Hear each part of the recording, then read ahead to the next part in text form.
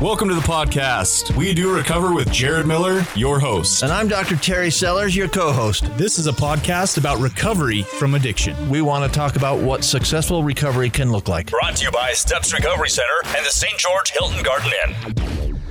What's happening, everybody? Thank you for being back and joining us. We took a week off last week. This week, we're back in studio for episode 37. You're listening to We Do Recover. I'm your host, Jared Miller. Let me introduce you to the rest of the roster, the lineup, the amazing people that I have here in the studio today. As always, your co-host and medical expert, the doc, Terry Sellers. Woo, what's up, everybody? Good morning, Doctor. The hottest podcast on radio. Boom, you did it. You dropped it. I knew I was going to. And of course, the man that makes this thing possible. Super grateful for this human being right here, Sean Denovan. I'm trying to find the blur function to blur all that BYU stuff. Just be like kind of a white blur. So I'm working on that sound and that effect right now. Go Cougs. It's all about Go the Cougs. you. Go It's Cougs. all about the you. Go Cougs. That's Go right. Cougs. My guy, Jason. You guys do this with your fingers. I'll do this. And finally, this guy, I am extremely grateful. Like, my heart is full of gratitude. I'm honored. I read this guy's book back in 2019. He had some amazing insight. The author, the TEDx speaker, the owner of Brick House Recovery, Jason Coombs. Thank you for having me. Jason, it's our honor. Like, seriously, Yeah. we really appreciate you coming on and taking the time to do this with your busy schedule, everything you got going on. Like, seriously, thank you. Thank you. Welcome. All right, well, let's get into some new and goods. I feel like we should start off with Sean because he canceled on us last week, and I'm still holding a resentment towards that because he had some kind of motorcycle run. Is that why I had a flat tire? And is Yes. that why I had shock problems? You Because your finally- karma was on top of me? Is that what was going on? Well, The voodoo doll worked. the fact that I slashed your tires and that he unhooked your shock absorbers. Oh, yeah. Oh, no. Went down to Laughlin, did the motorcycle run. Good times. Fun weekend. Yeah. Hold that on. Would be fun. Haven't you had motorcycle problems for like 2 years straight now? I feel like this was a theme in an earlier podcast. Hey, Cherry, what's new and good with you? If it wasn't a 1949 Yamaha, it would be okay. Oh, we love you. Wipe Stop that- it. You guys are hurt my feelings. I'm sorry. And my little Mad Max motorcycle. I'm sorry. Held together with that. duct tape. And, Listen, and, that keeps you going, right? you know, That, it's that more motorcycle keeps you going. It's You- complete HD, all right? It's not Harley Davidson. It's more Home Depot than Harley Davidson. Yes. But, I mean, it goes. Yes. We made it to Laughlin. We did the run. We came back. There you go. Didn't have to tow it. Didn't run out of gas. All right. So you guys just, man. I like it. No, I like it. HD, Home I'm Depot. a little sensitive about this subject. gives you purpose. I like it. And while I was gone, I didn't think about you once. Oh man, we hurts. thought about you the whole time, and we thought about you the whole time you were gone. Man. Wonder what Sean's doing in Laughlin. All right, well, let's get into your new and goods. Oh, Doc me. Terry Sellers. Yeah, what's new and good? So- You show up wearing all this BYU stuff. I don't mean, know. It's a golf outfit. Let's be Okay, honest. I'm not okay. like trying to pimp a school. I just chose blue today for a golf outfit, and I've really chose the shorts, which are not BYU but have stuff on them. This matched the shorts. This is the shirt I found that matched the shorts best. So I like it. that's it. I mean, I'm a Cougars fan. I'm not denying that, but new and good. I'm down in St. George. It's going to be 91 or 92 degrees today, which I love. Yeah. I'm not going to be running, biking, and swimming anytime soon. So, me neither. So for those of you that don't know this, and we're going to talk about this with Jason, the St. George, the Ironman is this weekend. And it's all over town. I mean, seems like there's more bikes on the road right now than there are cars, so it's hard to get around. I don't really have anything going that's super fantastic. I'm loving life. You know what my new and good is? Talk to me. We have an Iron Man here in studio Oh, my today. gosh. Like, we do. the Iron Man, Jason Coombs. Jason Coombs, what's new and good with you? What are you doing down here? I'm one of those guys that's like a gnat trying to get in your rearview mirror as you're driving around. I'm on the bike. And, Yeah. Don't be humble. we're down I'm trying here. not to run you over. Right. Yeah. My brother and I are down here with our families, and we're going to go for it tomorrow. Nice. So we're going to learn some stuff about Jason on this podcast, but before we get maybe into the body of the podcast, I was reading a thing yesterday about Jason, and apparently his health hasn't been very good this year. No. Jeez, the guy's doing the Ironman tomorrow, and he's had a stress fracture. He's had a ruptured artery and a sinus. He's had all kinds of things this year. What in the heck? Yeah, let's reverse engineer the new and good and call it new and bad. New and good is he's here on his feet running doing the Ironman. But for sure, what has happened, Jason? Yeah, tell us all about your health struggles in 2021. Yeah, it was like right when the year started. I had an emergency appendectomy. Oh my gosh! Which put me in the hospital for a little bit because one of the reasons why I bring up the hospital stay is when you put on all of your medical records that you have an allergy to opioids. Yep. They ask about it, and so I always tell on myself ahead of time so that as they're going down through my records, they see I'm allergic to opioids or any mood or mind altering substances. And so the protocol for someone who's going through what I go through after surgery is they extend the hospital stay a little bit longer to manage all of that initial pain under their care rather than sending me home with opiates. A bunch of with a bottle of my favorite stuff. So I like that has been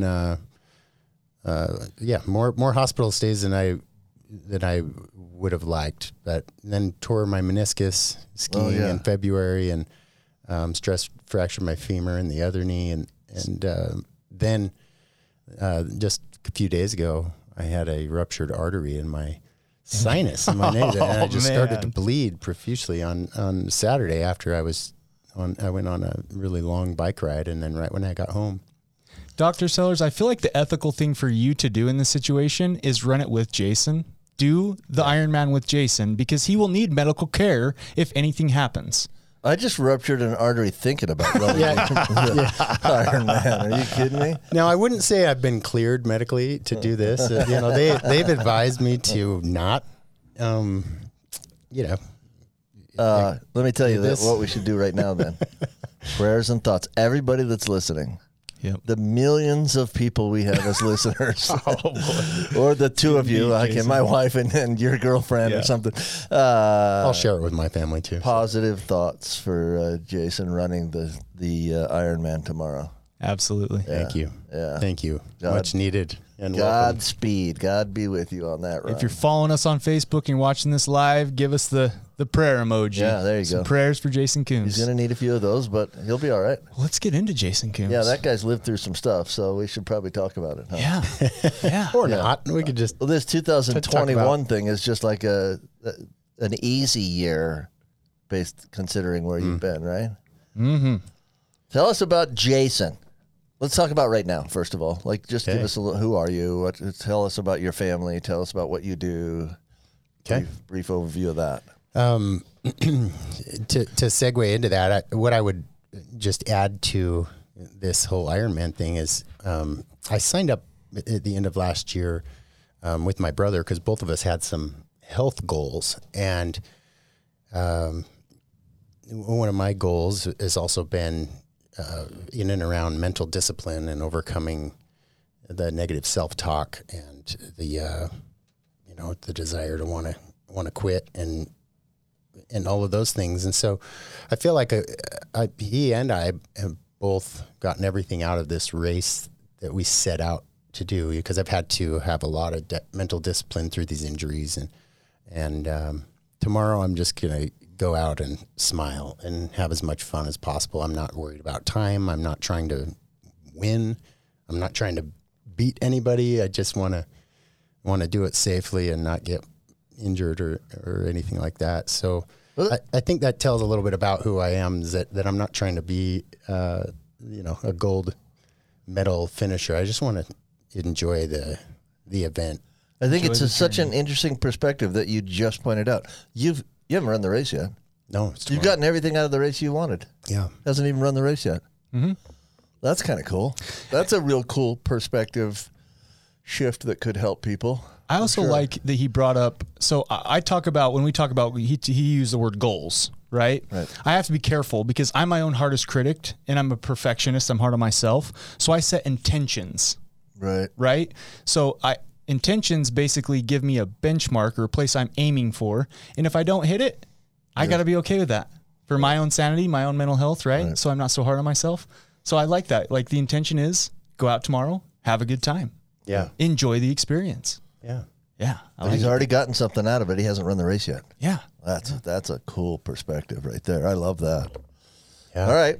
So that's a little bit about me. Yeah, I need more. My wife. That's what I need. I need down some here. family stuff. My wife and twins, I have 5-year-old twins, a boy and a girl, and we're all down here visiting my parents because my folks live down here in the area. So does my sister. Smart people. So it's beautiful down here right now. Although I'm not looking forward to the 92 degrees is not going to be your friend That's tomorrow. not going to be my friend. No, you'd much rather have 65. Yeah. So I am a person in long-term recovery. I got sober and have stayed sober since 2009. March 19th, 2009 is my sobriety date. Nice. And since that time, I've worked, in the industry, went back to school, and used to be a line staff at a couple of different treatment centers. I worked with adolescents. I worked with adults and sober living homes, and worked closely with Dr. Kevin McCauley and Dr. Corey Rich at one of their operations for a few years. And that's how we became close, and the reason why he wrote the foreword to my book. And got a lot of respect for the professionals in the industry that have gone before, that have mentored me. And then, in, I think it was 2014, I took all of my chips and put them on the table, and decided to open up Brickhouse Recovery. And that's been a really great learning experience for me. You look great in that shirt, by the way, and I got you one too. Yeah, but it doesn't match my BYU outfit, so that's why I was hoping you'd wear it over the Y. I got it from a pretty cool guy I met this morning in person. He was at a motorcycle rally. I'm trying to make my life sound cooler than it is. In my defense, I just barely got this shirt 2 minutes ago. So yeah. You got yours before then. Yeah, buddy. So Brickhouse Recovery, that's a passion of yours, huh? Yeah, it is. Work with some incredible For those of you watching, people. How does that look now? Do I look better? Yeah, you do. Okay. Doesn't take I much. just need to get you a Doesn't take Brickhouse hat. Yeah, for sure. You'll be set. Yeah. So, a little bit more about me. I got my degree in communications from the University of Utah, and then went back and got my master's degree in sobriety. And that's where I met my wife. So we met in school. Way cool. Yeah, she's not a person in recovery, and she's not a person in active addiction either. She's just never had it. Right. We call them normies. Yeah. Normies. Yeah. Yeah, and for her to roll the dice on me and take a chance on me is a really cool story in and of itself. And then for us to start a family, and we live up in the Boise area and travel a fair amount back and forth between our centers in eastern Idaho and Idaho Falls and in Boise. So that's a lot about me and my family, and I was born in Oakland, California, but when I was really young, we moved into the Bountiful area here in Utah. Okay. So I'm an original Ute, I guess you could say, Ute tribe. Sure. I like it. The running uteruses. Oh, wow. We just went shots fired. What do you say to that? You just ignore it. Yeah. We're higher class at the U, and so we just ignore it. That's it. The U's way higher class. Getting back to Jason, though, you wrote a book, and we've been talking about this book. We've had listeners that have qualified and been selected, and I've mailed out personally, I think, a dozen books at this point, maybe a little bit more. The book is Unhooked. You mean you're supposed to have mailed out a dozen books? I got on them after. I felt so bad after that. All that right. day I went and I put them in the mail because it had been a week since we announced them. But and then today I proactively got everybody their book for our winners today. Bingo. Nice. What? Unhooked. How to help a family. Help me out with it. How to help an addicted loved one recover. How to help an addicted loved one recover. What inspired you? Like, what made you decide to write this book? I mean, you're a successful guy, TEDx speaker, you own Brick House Recovery. Did the book just make sense, or was there something that truly was behind it and inspiration behind it?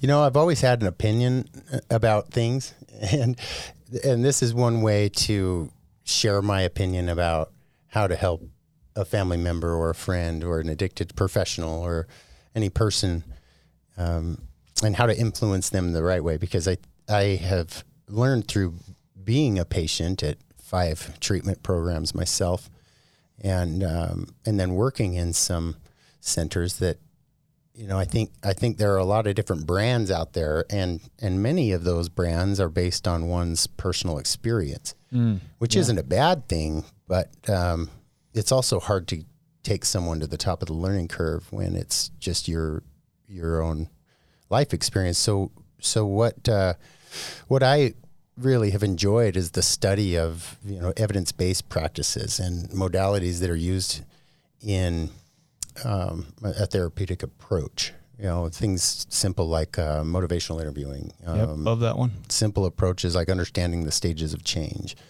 and then using the stories to power up those stages, so that if a family member really wants to know how to influence an addicted loved one, there are more steps than just they're sober and they have to hit rock bottom or they're ready.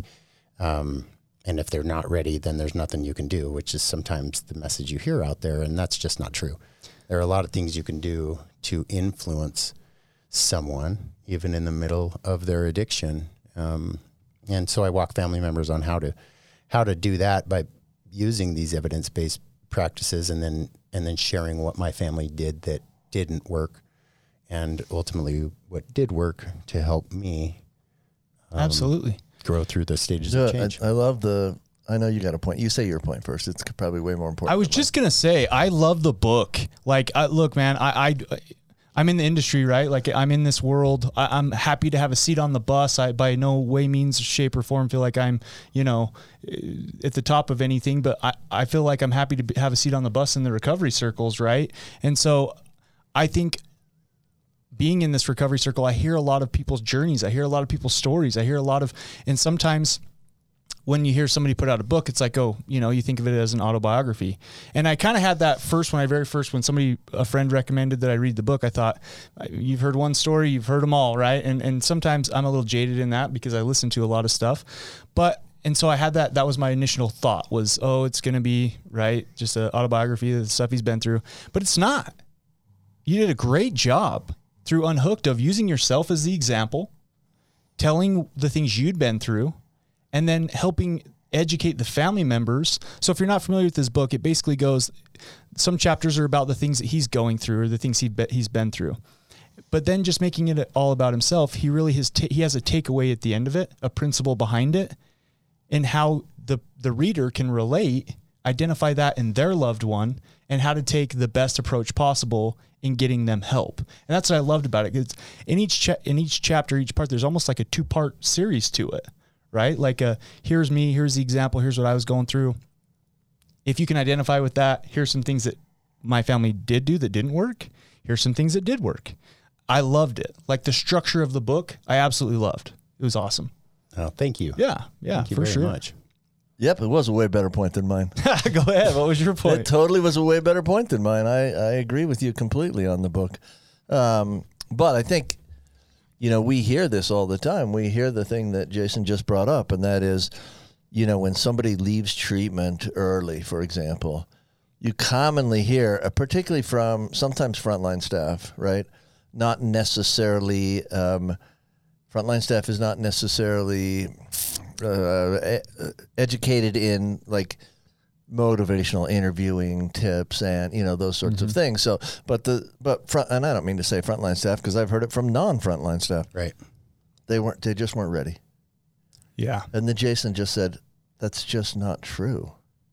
Like, first of all, I don't work at any treatment centers where anyone is forced to be there. So there has to be at some level where they were ready because they came in. Right. Right? I mean, they want to be ready. So I think that's a fallacy that we hear repeated all too often is they're just not ready. Or maybe it's we're just not equipped enough to help them achieve the goals that they came in for. They came in for a reason. Yeah, you bring up a really good point, and I can see it from both sides, right? Because working as an intern substance abuse counselor, there are two types of people that I try to identify first thing when I meet somebody. Is this person internally motivated or are they externally motivated? In other words, are they here on their own accord? Are they a self-admit? Or has the courts and the judicial system said, look, go to jail or go to treatment?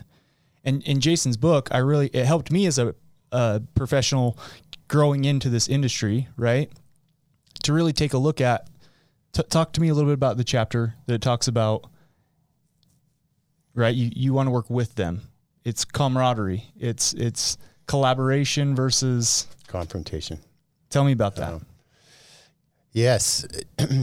So one of these principles that have really helped me grow into this industry as well, because I think we all come into this industry and we kind of slobber our way through, especially as we're guilty people in recovery, because what worked for us, we think is going to work for all. And it just doesn't necessarily happen that way. And so there's always this ambivalence when it comes to treatment. Like you brought up, Dr. Sellers, when someone checks in, they might have been absolutely ready and willing for that day. And then they revert back to the pre-contemplation stage of change the next day, and they don't want to be there anymore, but they know they won't have a home to go to, or the judge is going to slap their wrist and hand and put them in jail if they leave. And so it can shift from being internally motivated to externally motivated on a daily basis, on an hourly basis. And so great point. Being able to actually identify and honor and validate one's ambivalence to change helps us to have a greater empathy and lean more into the principles that an approach to influence someone will actually manifest. Because those comments like, oh, they're just not ready, they just need to go hit rock bottom, and then when they hit rock bottom, hopefully they don't die, right. And then they'll come back and they'll be ready. Well, a lot of people die. I think that's a great point. Rock bottom for some people is death. So we got to not just, in the treatment industry, we cannot just allow people to go hit rock bottom, because the rock bottom for some people is the dead end. Yeah. Dead end. And the other piece to just the metaphor, rock bottom, has some flaws to it as well, because what, like you said, one rock bottom to one person means something totally different than to another. And the back to the motivation, whether it's internally or externally motivated, the entire point is we can only influence someone when there is a collaboration and a spirit of unconditional positive regard or unconditional love with someone, which means that we have to recognize that we may know the solution for someone to get sober and we could lay it at their feet, but how do you get someone to want to pick up the tool and want to work the steps or want to surrender or want to go to meetings? How do you help with the want? Because they can do it out of compliance. We've all done that. You know, my first 4 rehabs were compliance based. I had to do it or else X, Y, and Z were the consequences. And so I chose to go to avoid those consequences. But there's something extremely different between recovering on your own volition. And Dr. McCauley talks a lot about this in Memo to Self, versus doing it for someone else or doing it to please someone else on your own volition.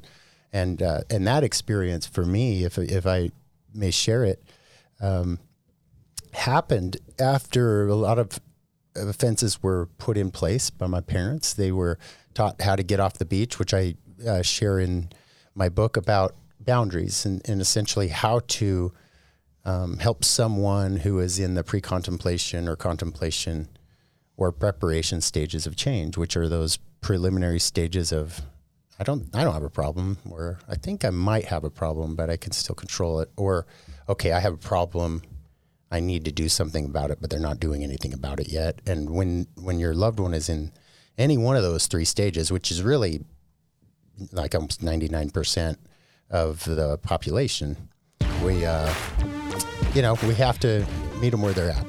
Absolutely. Sorry, I forgot to warn you about the timer's about to go off. I didn't see it either. We're going to get to what Jason's talking about in part 2. So stick around, join us. We'll see you after this little 30-second break. You are listening to We Do Recover with Jared Miller and co-hosted by Dr. Terry Sellers. We'll be right back after this short break with more of We Do Recover with Jared Miller, sponsored by Steps Recovery Center and the Hilton Garden Inn. I'm Desmond Lomax, one of the clinical executives here at Steps Recovery, and once you become of the Steps family, you're just a part of the Steps family. A lot of us have overcome substances, overcome addiction, and now we're able to help other people. Second of all, we're also going to help you in a way where you can afford to be helped. Third of all, we're going to give you the same quality that many organizations are charging 2 to 3 times, and it's more about you than it is about our organization.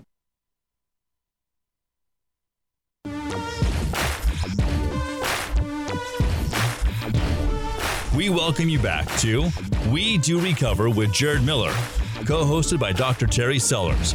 Brought to you by Steps Recovery Center and the St. George Hilton Garden Inn. And now with part 2 of our podcast, Jared Miller and Dr. Terry Sellers. Ooh, Jason Coombe left us on a hot one in that part 1. I tell you what, I'm excited to get back to it in part 2. Before that, though, we got to do a little sponsorship mention. So episode 37, part 2 is brought to you by the Hilton Garden Inn. It's always sunny and bright at the Hilton Garden Inn in St. George, Utah. If you're traveling through southern Utah, bust out your phone, bust out your tablet, your laptops, give them a Google search. Just type in Hilton Garden Inn, St. George, Utah. They have amazing amenities. Yeah, love them. Awesome place. We also have to announce some winners, Doc Sellers. We got winners? We got some winners. Okay, well, we got a loser that won. The book, though. Let's get the book up there so that people can see the book that they've won. Okay, they've won a copy of Jason Coombe's book, Unhooked, which I promise not to call Unhinged. I watched Unhinged, the movie, about last weekend, and I don't know if you've ever seen it, but it's Russell Crowe, and he has a road rage thing, and he just totally messes up some girl's book's life way and better. Family. I promise. Yeah, the book's way better. All the way over here, I'm like, I know I'm going to call that book Unhinged one of these times. So if I do, I apologize. But 3 people have been drawn in our contest for copies of Unhooked by Jason Coombe, and they are Lisa Ressler, Pam Gold, and the loser that canceled golf on me today, Ty Empey. That's right, take Ty. It easy on Ty. I was sad to hear that Jared has already mailed your book. Otherwise, I would have him delay it because you're a loser today. But I'll find somebody to play golf with. So that's our winners today, and congratulations to those folks. Sounds like you need to work on resentment. Though, I do. Doc Sellers. You better believe I do. You got to cancel golf on me. Yeah, buddy. That's a resentment. I'm going to hold on to that for 10 years. Congratulations to our winners. Yeah, Congratulations. thanks. It's an amazing book. I can't wait for you guys to get your hands on Sorry it. for the sudden burst of energy. And we have the author here in studio. Yeah. Super grateful for that. Let's get right back into it. I wanted to point something out. Coombs was is that okay? Are we we cool? We boys? We're Knuckles? so cool. All right, so I'm gonna call him Coombs. I know Coombsy was a nickname you went with, right? So Coombsy here, he was dropping gold on us there for a sec. He's talking about the 5 stages of change, and he's talking about how people that are forced into this thing, right, it doesn't always work. And let me just point something out because I feel cool that I go to school, right, and I get to study this stuff. Super grateful for my life today, guys. Oppositional defiance is a real thing, okay? If we approach this thing as like a lot of people have dealt with this for a long time. I'm the authority figure. You do what I say. Guess what's going to happen?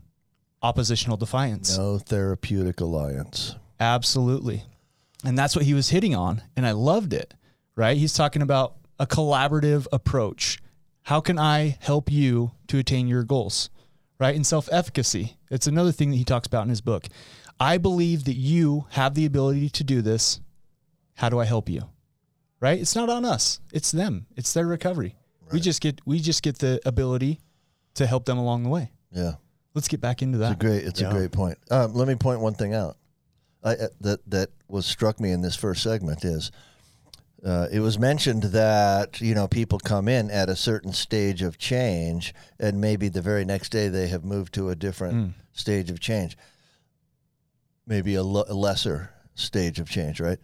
That doesn't always happen either. Sometimes it's just that they still want what they want, but fear has crept in, and it's not that they've changed their motivation for change other than the fact that they're now scared of what that's going to look like. Not that they don't want the results, but they're afraid of what that looks like. And that happens to us all the time. Yep, like absolutely. We're weighing the consequences of not changing versus the consequences of changing.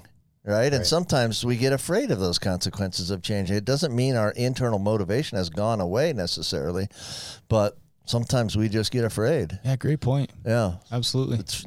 I mean, we're afraid of what life's going to look like without my drug, which was my best friend, which became really important to me. Yep. Sometimes we got to grieve that loss too. Right. Yep. No question. Okay, so we were talking about, first of all, you mentioned get off the beach. Yeah. Get off the beach. I want to know what that means. That's like some code word, Jason Coombs. Yeah. Like, tell us, what does that even mean, Sellers bro? is like, dude, tell me to get on the beach. I want to get on the beach. You know, I grew up in Florida, right? So I don't ever get off the beach. Listen. Sellers spends a lot of time on the beach and golf courses because he hits it into the sand. So I heard. You see what I'm saying? Yeah. But I think your meaning has something a little different, right? Yeah. Tell us about that. Because when we were golfing with Ty Empey this morning, that's right. he was telling us about this. Well, that resentment just got gigantic. I love this guy. I'll never get over that resentment. Okay. Yeah. Okay. So help us with that concept. So how do you help an addicted person want to recover? That's really what it should say. How do you get them to want to? Mm-hmm. And that is, I think, where there is that rub with family members and professionals that start to impose ideas and create resistance in the person who's addicted, because it's more about confrontation and less about collaboration. Mm-hmm. And so when my parents were in their first family program, when I was in my first treatment center, I went in the pre-contemplation stage of change. So I didn't have a problem. My charges from being a patient of Utah's largest OxyContin drug ring and then getting charged with 4 felonies and a couple misdemeanors and then being sentenced, mandated to treatment. Slow down. You were a part, spoiler alert, like that's crazy. You were a part of say that again. Well, you'll have to read the book. There you go. Okay. Fair enough. No. Listen. He's read the book. I have. He's trying to speak for our audience who may not have read it yet. Yes, and that was a comment to the audience. Yes. You got to read the book. There you go. But in there, you know, it goes through that process of when I was in pre-contemplation, what caused me to move through the stage of change to contemplation and to really consider change for myself, even though I wasn't acting, I wasn't taking any action in recovery, was a certain amount of consequences piled up. And you would have thought that getting charged with multiple felonies and a few misdemeanors for being a patient in this drug ring would have done it.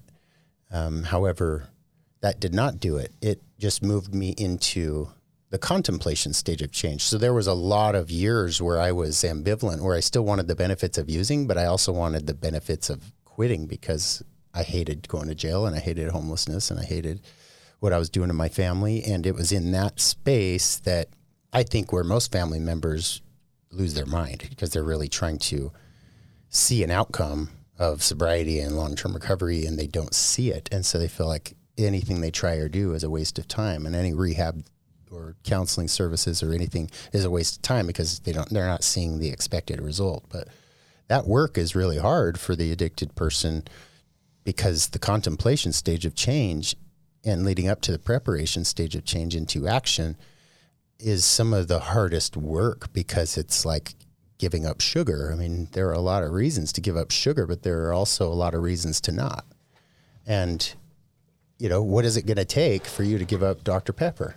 Right. What would it take? No, did you see me grab my Dr. Pepper when you said give up sugar? Yeah. I did that on purpose. For someone to say, hey, you got to stop that, and it's my idea, not yours. Right.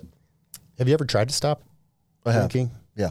Yeah. And you probably really wanted to. I can do it, though. But it's like drugs and alcohol to me. I can do it. Anybody can do it for a minute. Yeah. But to want to stay stopped, right. to want to, right. Yeah, is kind of the idea here is right. like, you know, we can get you to be compliant to give right. it up, but until there's enough volition within yourself to want to change, and maybe that's, you know, extreme consequences to your health before you're like, okay, I'm going right. to switch to water or whatever. Right. And I've got nothing against Dr. Pepper, by the way. I have an energy drink addiction myself. So I'm just a good example. I'm really looking at the same struggle with all of these areas of my life that hold me back. And Jason, I want to paint a really clear picture for our listeners here. Pre-contemplation looks like this. I say to you, Jason Coombs, you might have a problem. I don't got a problem. You're my problem. I think you might have a problem, Jason. You're my problem. Okay, so that was pre-contemplation. Jason Coombs just gave us a great example of pre-contemplation. They won't even consider it, right? It's not. They're not even willing to look at it. What is the concept of an intervention when you sit in a room full of a group of people that are telling you to stop drinking, and they're the reason you drink in the first place? Yeah, yeah, that's a great pre-contemplation. Good point. So then contemplation. Jason Coombs, you might have a problem. No, I don't. But in my quiet moments, I'm thinking. When your head hits the pillow at night and there's no other voices, you think what? I'm thinking, man, maybe I shouldn't. Maybe I shouldn't smoke crack. Maybe I should just drink. Yeah, or maybe when you go on a boat trip with your family and you bring along just enough pills to get you through that trip so that you don't go into withdrawals, and then you consume them all way too fast and you end up going through withdrawals. This may or may not be an example straight out of the book. Yeah. Your contemplation starts telling you what? That, you know, that the battle in the brain is saying, I'm going to just take enough because I'm going to control it this time, and I'll quit when I get back.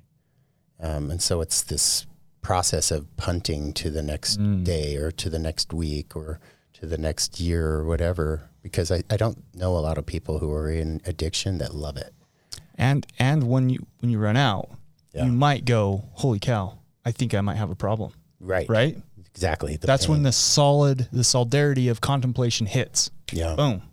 So as a family member or an influencer, whether you're a treatment provider or just a employer or a good friend of this person, back to how do you get them to want to? So my parents were in their first family program, and the counselor said, Jana and Doug, imagine Jason being out in the middle of a lake, and with every boulder he's dropping into the water with his addictive behavior, he doesn't have a care in the world. He's just doing his thing out there, and you guys are standing on the beach yelling to him just to stop.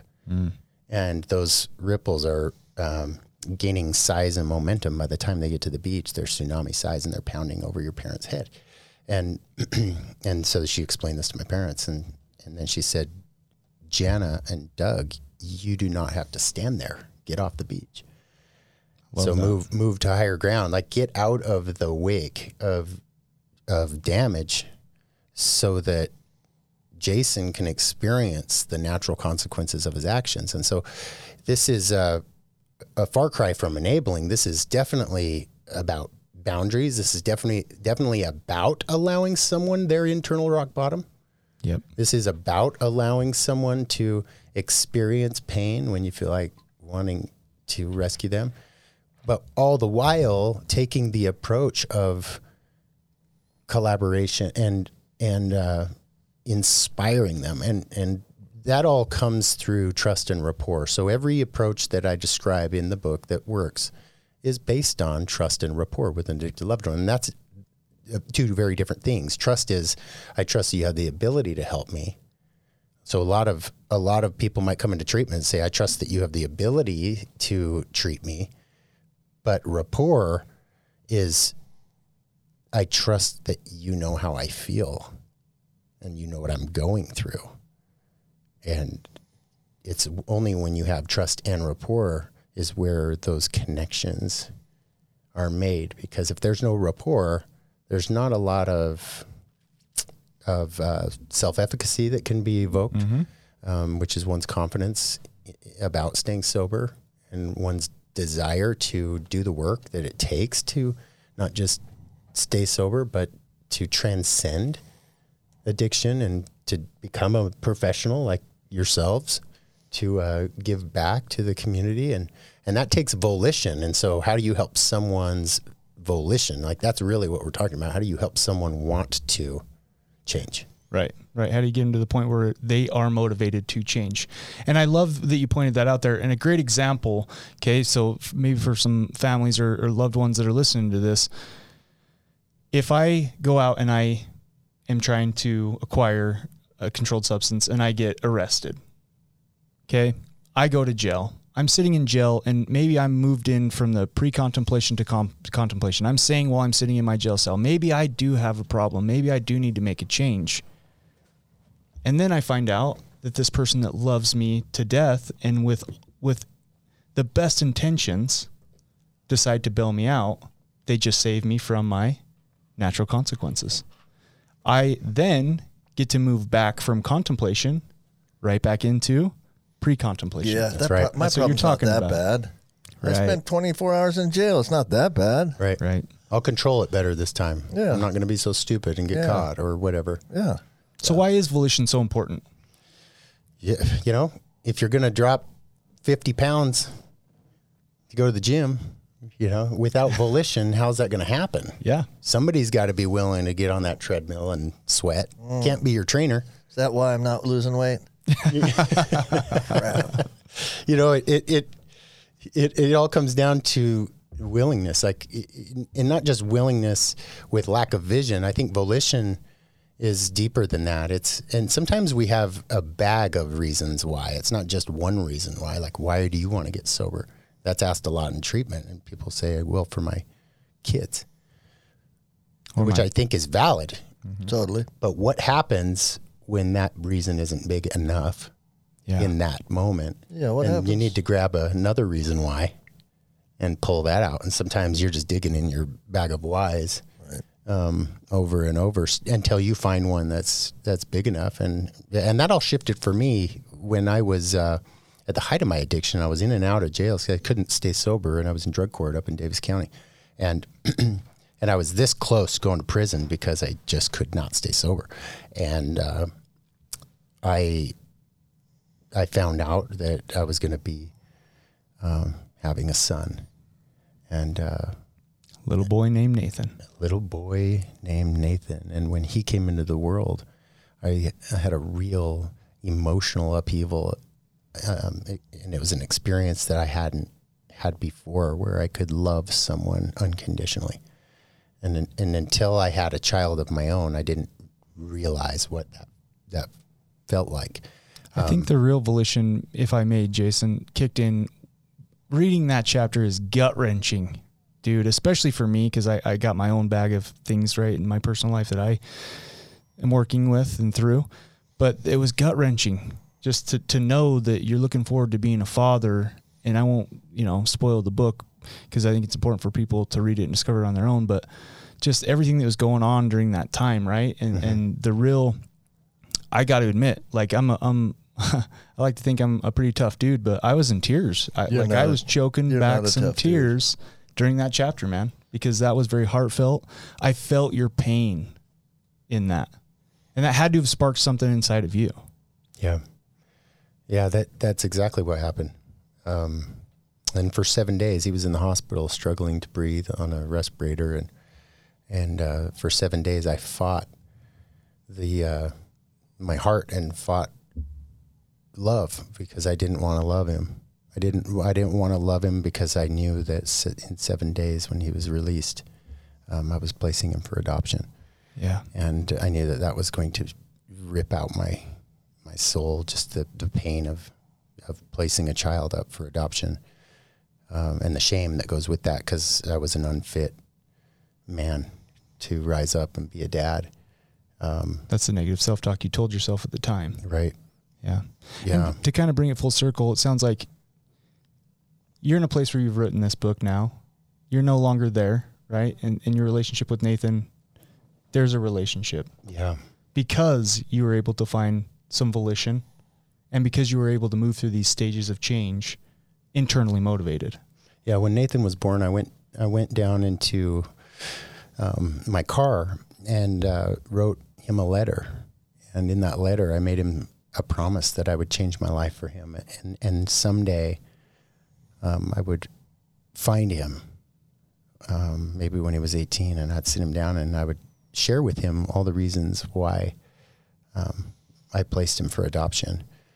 And he and I now have a powerful relationship because those promises I was able to keep, but not right out of the gate, because although I made him those promises that night, it still took me another 2+ years for that volition to be enough to surrender and to check into treatment one more time and to go through the process of trying the steps, which I was convinced would not work. Well, they don't work.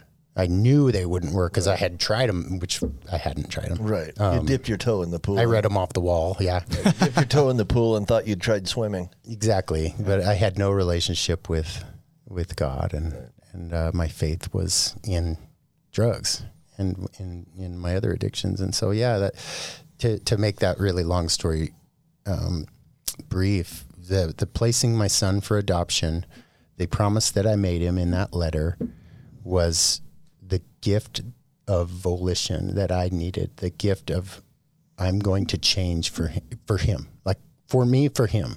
Right. It's not because of the judge or my wife or my or ex-wife, and not because of my parents. It wasn't any of that like it had been before. This was now about something that really mattered to me. This was the first thing that mattered to me because my life didn't matter until that day. And so that's where this process of volition for me was inspired. And it doesn't have to be that heavy and dark and deep and painful to find that volition, because I think volition is a choice and the feeling can come later, just like love and trust can be a choice and then the feelings come later. It's kind of that act as if theory, right? Act as if your life was this way, or fake it till you make it. I hate when people say that, but that kind of thought, like you're saying, the feeling doesn't have to be there. You can make the choice and then grow into it and embrace it as you're doing it. Yeah. Act as if. Yeah. Yeah. I love that. And I just want to point out the clinical, the counselor in me wants to point out that letter that you wrote that day, sitting in that parking lot, was 100% as important for you as it ever would be for Nathan. Yeah. For sure it was. And that's what we're talking about. Your loved one needs to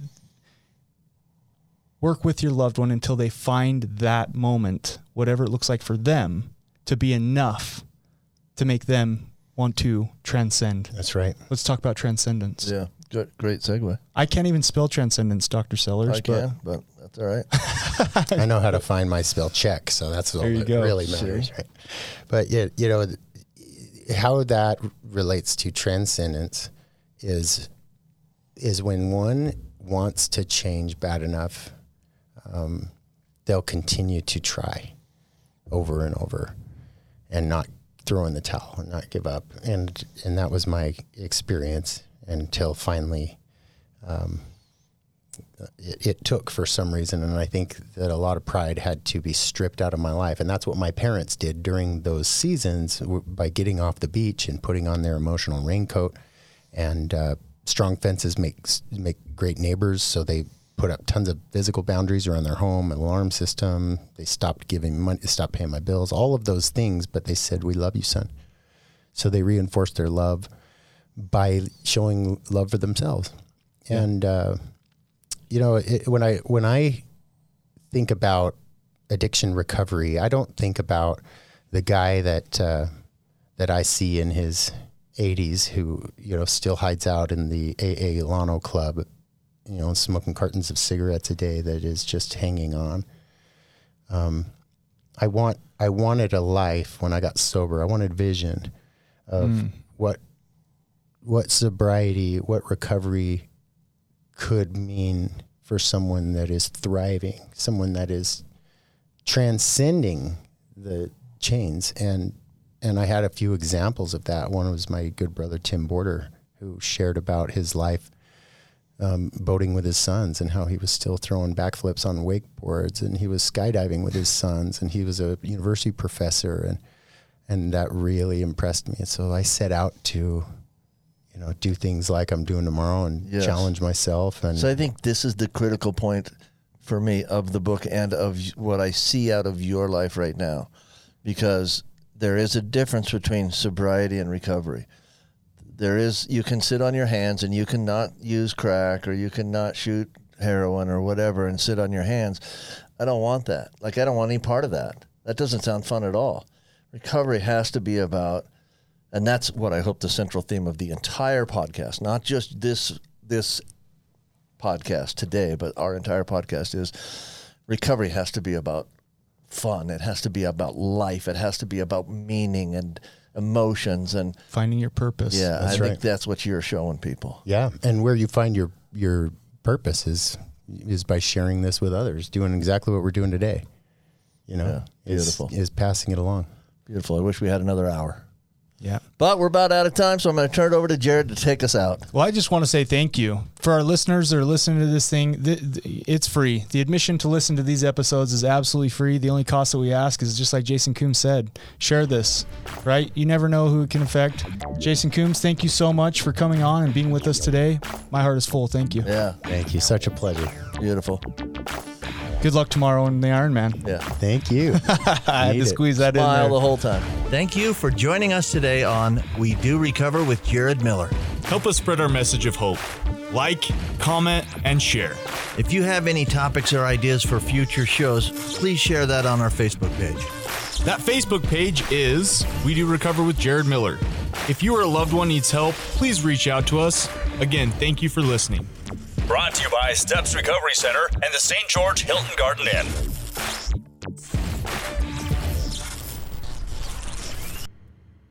This has been a production from A Podcast Studio.